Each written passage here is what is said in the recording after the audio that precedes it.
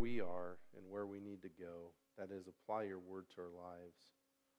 And that we would indeed trust in you more than in anyone else, love you more than anyone else or anything else, knowing that you are Savior, and that we would take this message to those around us.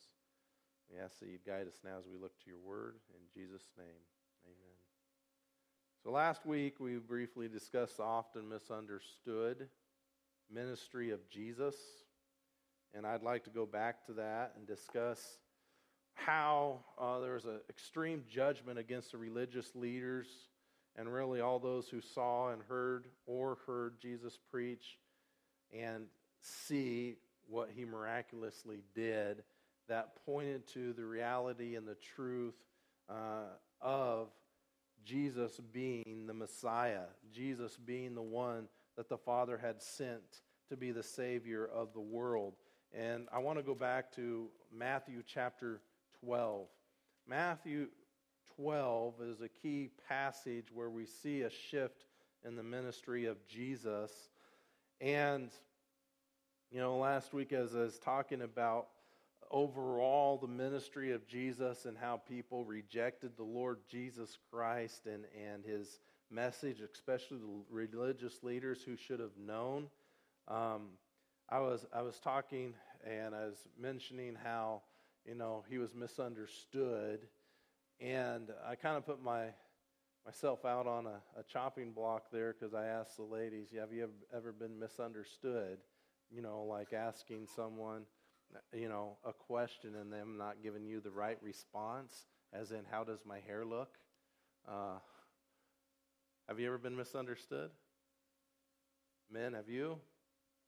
Men, of course, know the right answer, right?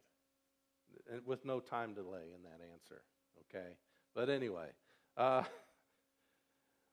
but have you ever been misunderstood? There's a teacher, the teacher says, give me a sentence to one of the boys. Give me a sentence which includes the words defense, defeat, and detail. Have you seen this?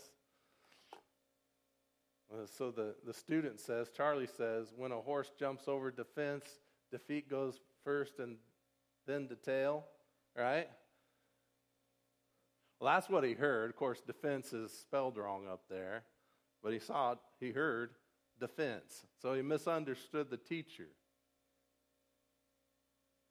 Sadly, in Scripture, it's not just a hearing and a misunderstanding. It's a heart issue. And sadly today, it's a heart issue of the rejection of the Lord Jesus Christ.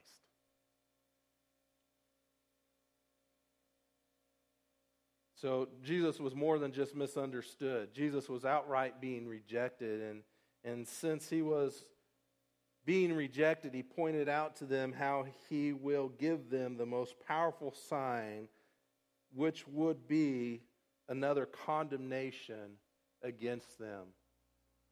So would you follow along in Matthew 12:38 through 45? Matthew 12:38 through 45, pardon me. Then some of the scribes and Pharisees said to him, Teacher, we want to see a sign from you. But he answered and said to them, An evil and adulterous generation craves for a sign, and yet no sign will be given to it but the sign of Jonah the prophet. For just as Jonah was 3 days and 3 nights in the belly of the sea monster, so will the Son of Man be 3 days and 3 nights in the heart of the earth. The men of Nineveh will stand up with this generation at the judgment and will condemn it because they repented at the preaching of Jonah. And behold, something greater than Jonah is here. The queen of the south will rise up with this generation at the judgment and will condemn it because she came from the ends of the earth to hear the wisdom of Solomon. And behold, something greater than Solomon is here. Now, when the unclean spirit goes out of a man, it passes through waterless places, seeking rest, and does not find it. Then it says, I will return to my house from which I came, and when it comes, it finds it unoccupied, swept, and put in order. Then it goes and takes along with it 7 other spirits more wicked than itself, and they go in and live there, and the last state of that man becomes worse than the first. That is the way it will also be with this evil generation. And now with 43 through 45, we'll talk about it just briefly. It needs to be understood in the whole context of this whole chapter. And I'll not get in ahead of myself here for a minute, but it needs to be understood in that light, as well as some other key truths that we can learn from it. But what we find here is we shouldn't follow the religious leaders. We shouldn't, we can understand and relate to a lot of difficulties and a lot of hard-heartedness in the New Testament and the Old. But let us not be that way. Let us be people who understand and accept the truth of who Jesus is. And so here in this passage, we see the sign of Jonah. What I'd like you to take away, at least a little bit of what you ought to take away, is that Jesus' highest quality or degree, his unprecedented or majestic sign, must lead us to a powerful life of faith. To a powerful life of faith. And there are two responses we should have to the truth that has been laid out for us. First, we must trust God's supremacy. And I really do think a lot of what Josh said, whether I relate it to you well in my message or not, does relate to what he said. And this time of year, as you think about Passover, and Easter, there's a lot of truth, a lot of wonderful, powerful illustrations there that should challenge us to live a powerful life of faith, seeing the failures of others as well as seeing the power, the supremacy of God. But there's two responses here, and the first response should be to trust God's supremacy, right? To trust God, who is all-powerful, whose plan is perfect, whose will is perfect. And so his will is perfect, but these religious leaders, and especially look at 38 and 39 here in Matthew 12, and really the whole chapter, they wanted it their way. How many times do we want it our way? How many times do I want it my way? As a pastor even. I want it my way. And so they're saying to him in 38, we want to see a sign from you. And last week, remember, we looked at all of these things taking place. There had been several times where they had seen what Jesus had done, whether these are different religious leaders who have come along after the fact, after the feeding of the 4,000, or after the feeding of the 5,000, or after the fact of the healing of the demonic man, or the hand here early in the chapter where they challenged Jesus and were challenging him on the fact that he's doing things on the Sabbath, and yet he went ahead and healed the man's hand and said, I am the Lord of the Sabbath. The Son of Man is the Lord of the Sabbath. And yet, seeing his miraculous signs, they still want a sign. Here it is stated that maybe this is an official from Jerusalem. The Pharisees have come and made an official demand to have him prove how he is the Messiah. These again are the religious leaders of Israel. It is stated that the Pharisees would have to learn all their lives and not able to really become one that's known as a religious leader or a Pharisee and go out and teach and do many things and be noticed by the public until they were of the age of 30 or later. They were to be learning all their lives, but up to that point in time, they had no position until they were 30. These were strict, hardcore, zealous, precise,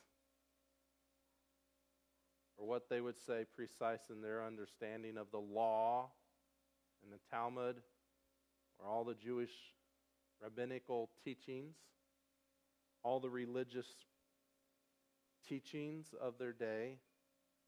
So they were precise. What were they wanting here? Well, they should have known that Jesus is the Messiah from Scripture. They wanted to see more proof, but they would not get the proof that they want because they would never turn. They should have known. Wiersbe states that if Jesus had given them a sign, then he would have done the will of man and not the will of God. He would have given in to their demands to do it their way, right? Which is where we get it, that they wanted it their way. They wanted something on a grand scale, perhaps, right? I mean, maybe the sun stopping. There was teachings of a rabbi who was known because as someone, and his teachings were accepted because he made water run backwards, and he made a wall lean, and there were some other things that he had done. That was the story. Maybe they were looking for the prophecy of Joel 2:30 and 31 to come true at that point in time, where it says, I will display wonders in the sky and on earth, blood, fire, and columns of smoke. The sun will be turned into darkness and the moon into blood before the great and awesome day of the Lord comes. Maybe they were wanting to see some celestial, something in the sky to prove that Jesus is the Messiah. Regardless, it wasn't enough for them. If Jesus would have done it, he would have catered to their unbelief and allowed them to set the standards for faith, because he had already fulfilled Scripture and the proofs to point out that he is the Messiah. God's will is perfect. His plan is perfect. Him sending his Son, Jesus Christ, the Father sending Jesus, and Jesus' ministry was perfect. And Jesus' ministry was perfect because he obeyed the will of the Father and not the will of man. Not the will of Satan, remember? Matthew chapter 4, Satan comes along and tempts Jesus. He wants Jesus to do it his way. Here they want Jesus to do it their way. How many times do we want the Lord God to do things our way? Oh, it's okay to pray. We better pray. It's more than okay to pray. But when God tells us no or to wait, what is our response? His plan. Not only is his will perfect, but that includes his plan. It's not only perfect, but it's powerful. And yet it wasn't enough for them. I think context is crucial in this passage as well. But notice verse 38, they want a sign from him. And 39, he answers them. Jesus answers and said, you're an evil. He says, an evil and adulterous generation craves for a sign. And yet no sign will be given to it but the sign of Jonah the prophet. In Matthew 12:13 through 14, we find that they were willfully blind and spiritually unfaithful. As Jesus pointed out, he's the Lord of the Sabbath, and in his pronouncement in 22 through 37, I would love to read through that, but we're going to keep moving. But there's a pronouncement against them because at that moment in time, they blasphemed the Holy Spirit because they said, well, by Satan you cast out demons. They're saying, Holy Spirit is Satan? They're denying not only the testimony of the Spirit and the power of the Holy Spirit that gave Jesus the power to do these things was by Satan. It's blasphemy of the Spirit. If you don't accept the testimony of the Holy Spirit, you will never accept Jesus. There is a hardness of heart. You notice his ministry begins to change. Chapter 13, we see parables. They've already been blind. He's going to begin to teach in parables. No sign will be given to them that they want other than the sign of Jonah. God, I like what John MacArthur says, God is not in the business of bending himself to satisfy the whims of evil people who have no relationship to him. They would not get what they want. What God had given them was not enough. But God is supreme. God is in control. God is sovereign. We as people who say we've trusted in Jesus as our Savior, do we trust him? Do we trust in his provision?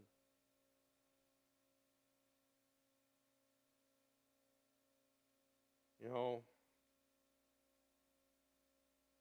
There's a lot in this passage we could go over, but I think it's very important for us to see this is a great sign. There's not a greater sign than what Jesus would give of his death, burial, and resurrection. His superlative sign that should lead us to a powerful life of faith, of obedience, of relationship with Jesus Christ. And we need to learn from the error of these folks' way, these religious leaders, and trust in Jesus, trust in the Lord God and His plans. He has a perfect will. He is powerful. Wish it was as easy as that, right? I'm not a very good dancer, remember? Sometimes it's not the far out knowing what's going to happen far out above, ahead of us, but the moment by moment daily things that we must decide. Hopefully we're walking in a relationship with Him or dancing with the Lord so we know where He's wanting us to go, to move, following His lead. But second, trust His immanence or Jesus' greatness. Not only His supremacy, but His powerful greatness. Or His greatness comes from the statement that there's someone greater than Jonah, someone greater than Solomon here. And so 12:40 through 45, we find that Jesus' message is potent. That is, it had great power, influence, or effect, but it still wasn't suitable for them. That is, let's make a comparison between Jonah and Jesus. Jonah did not want to go and preach to the Ninevites. These Assyrians were cruel, cruel, cruel people. He'd rather see them burn. Is there anybody in our lives that we'd just rather don't care to be around? Maybe they're the one you're supposed to reach. God's saying to Jonah, go reach them. Jonah tries to go the opposite way. Gets swallowed by a great fish or a whale. When God has that whale or great fish spit him up on the dry shore, he goes and he preaches to the Ninevites.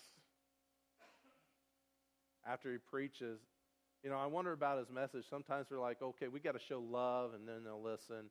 And I'm not saying that's not the case. We got to do it all in love. We need to be backing up the proclamation of the word with how we live in love and what we do, loving acts of kindness. But it's interesting, Jonah had none of that. He just threw it out there at him, right? I mean, his attitude was, I hope that they die. I hope they burn. I'm going to go sit up on this hill and watch them burn, right?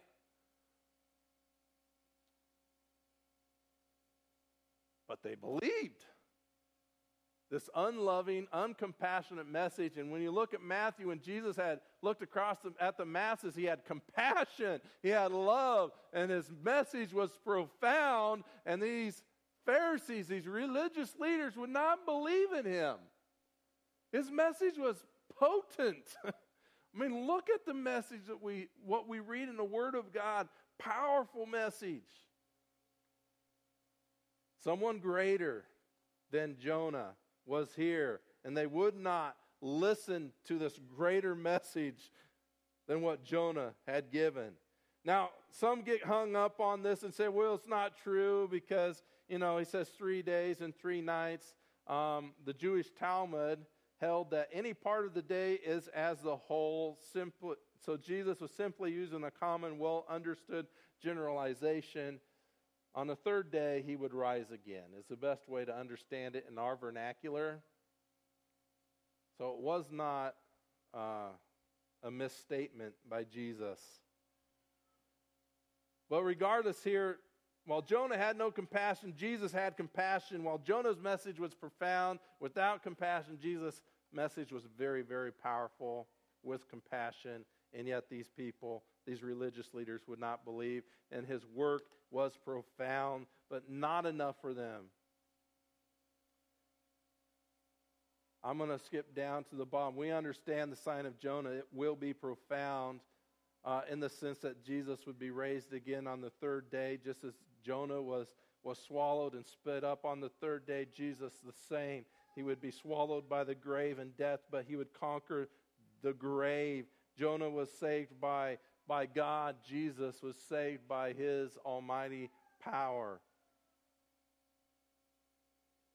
There's a lot to that statement that we can evaluate sometime if you want to, but Luke 16:31, Jesus said to him, "If they do not listen to Moses and the prophets, they will not be persuaded, even if someone rises from the dead." This is in a story about the Lazarus, the rich man and the poor man.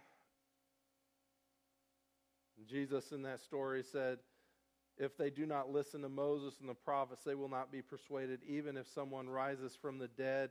Jesus had fulfilled the testimony of the prophecy, and they still rejected him. They rejected his message. They rejected the work, and even the work of Jesus on the cross and the resurrection.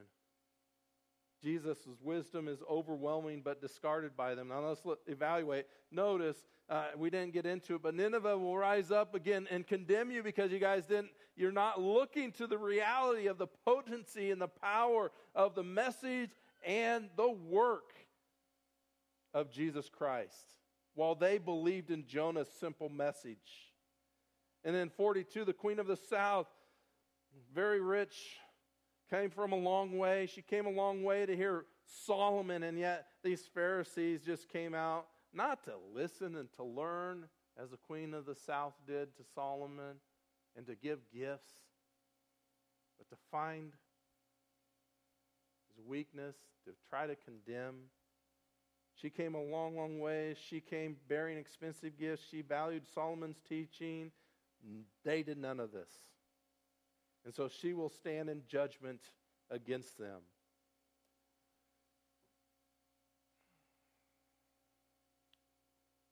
I pray that we don't discard the message, the work, and the wisdom of our risen Savior. The question for us today is, Jesus enough? Have you turned to Jesus by faith, seeking forgiveness of your sins? Has the Word of God taught you His great teachings? Has the Word of God showed you His wonderful works and wisdom? Again, have we turned to Jesus by faith? John 20:29, Jesus said to him, "Because you have seen me, have you believed? Blessed are they who did not see and yet believed." Do we know Jesus intimately? Head knowledge that leads to a heart acceptance of the gospel message and of Jesus, asking Him into our life, repenting of our sins, growing in our relationship with Him, growing in an intimate, not only a head knowledge of the Word, but an intimate relationship with Him. I hope, husbands, that no one knows your wife better than you, in the sense that you know her greatest needs, her deepest sorrows, her greatest dreams. Do you know your wife intimately in that way? It's hard. I'm not saying I'm very good at it. But do we know Jesus? Not only what He says in His Word, but do we understand what He's wanting us to do? Do we understand and have that relationship with Him that we should have? Do we spend time talking to Him, bringing all requests before Him? Are we living out our life to glorify Him? Are we living out in such a way to proclaim the message? And then are we verbally proclaiming the message? If we don't have a powerful faith, a life of faith in Jesus, we're not going to have any of these things. We're not going to live a life proclaiming the message, a life of prayer, lived in prayer, a life of intimate relationship with Jesus. So how have I responded to Jesus? Have I turned to Him by faith? And secondly, every day, am I sensitive to his leading? Are you? Am I? I'm working on it. If you think you've arrived, I think you need to reevaluate. And I know some of you are doing far better than I am. How do I respond to Jesus? Daily, moment by moment, how do I respond? Because that shows how much I know him, how much I'm in prayer, how much I'm living for him, how much I'm proclaiming the message. Remember, defeat comes before detail. Okay? Now, understand Jesus, know what he wants specifically, and do that in a relationship with him. Do that in obedience to him. What does he want you to do? Let's pray. Heavenly Father, we come before you. Lord, I come before you knowing that there's so many areas that I need to grow in. There's so many areas we need to grow in, Lord. There's a lot of areas of weakness. There's a lot of areas of pride that I have. I want to cast that pride at your feet. I want to grow and I want to sit at your feet instead of going about my business. I want to sit there enjoying every moment I have with you. That is, not that I'm going to sit there and do nothing, but as I sit there and grow and enjoy a relationship with you, Lord, that I and we, as we do this, that we would know the next step to take in this life that can be very harsh, can be very confusing, very concerning. But in all of it, if we walk with you, Lord, I understand we would live in victory. So we want to live a life of victory proclaiming the truth. We ask for your help. We ask for your guidance. Help us to learn to trust in you more and more. I ask, Lord, that you'd bless each one as they go out today. Protect them. We thank you for the moisture, but we ask for your protection in the rain. In Jesus' name, amen. All right. We have young men come forward, take up this morning's offering.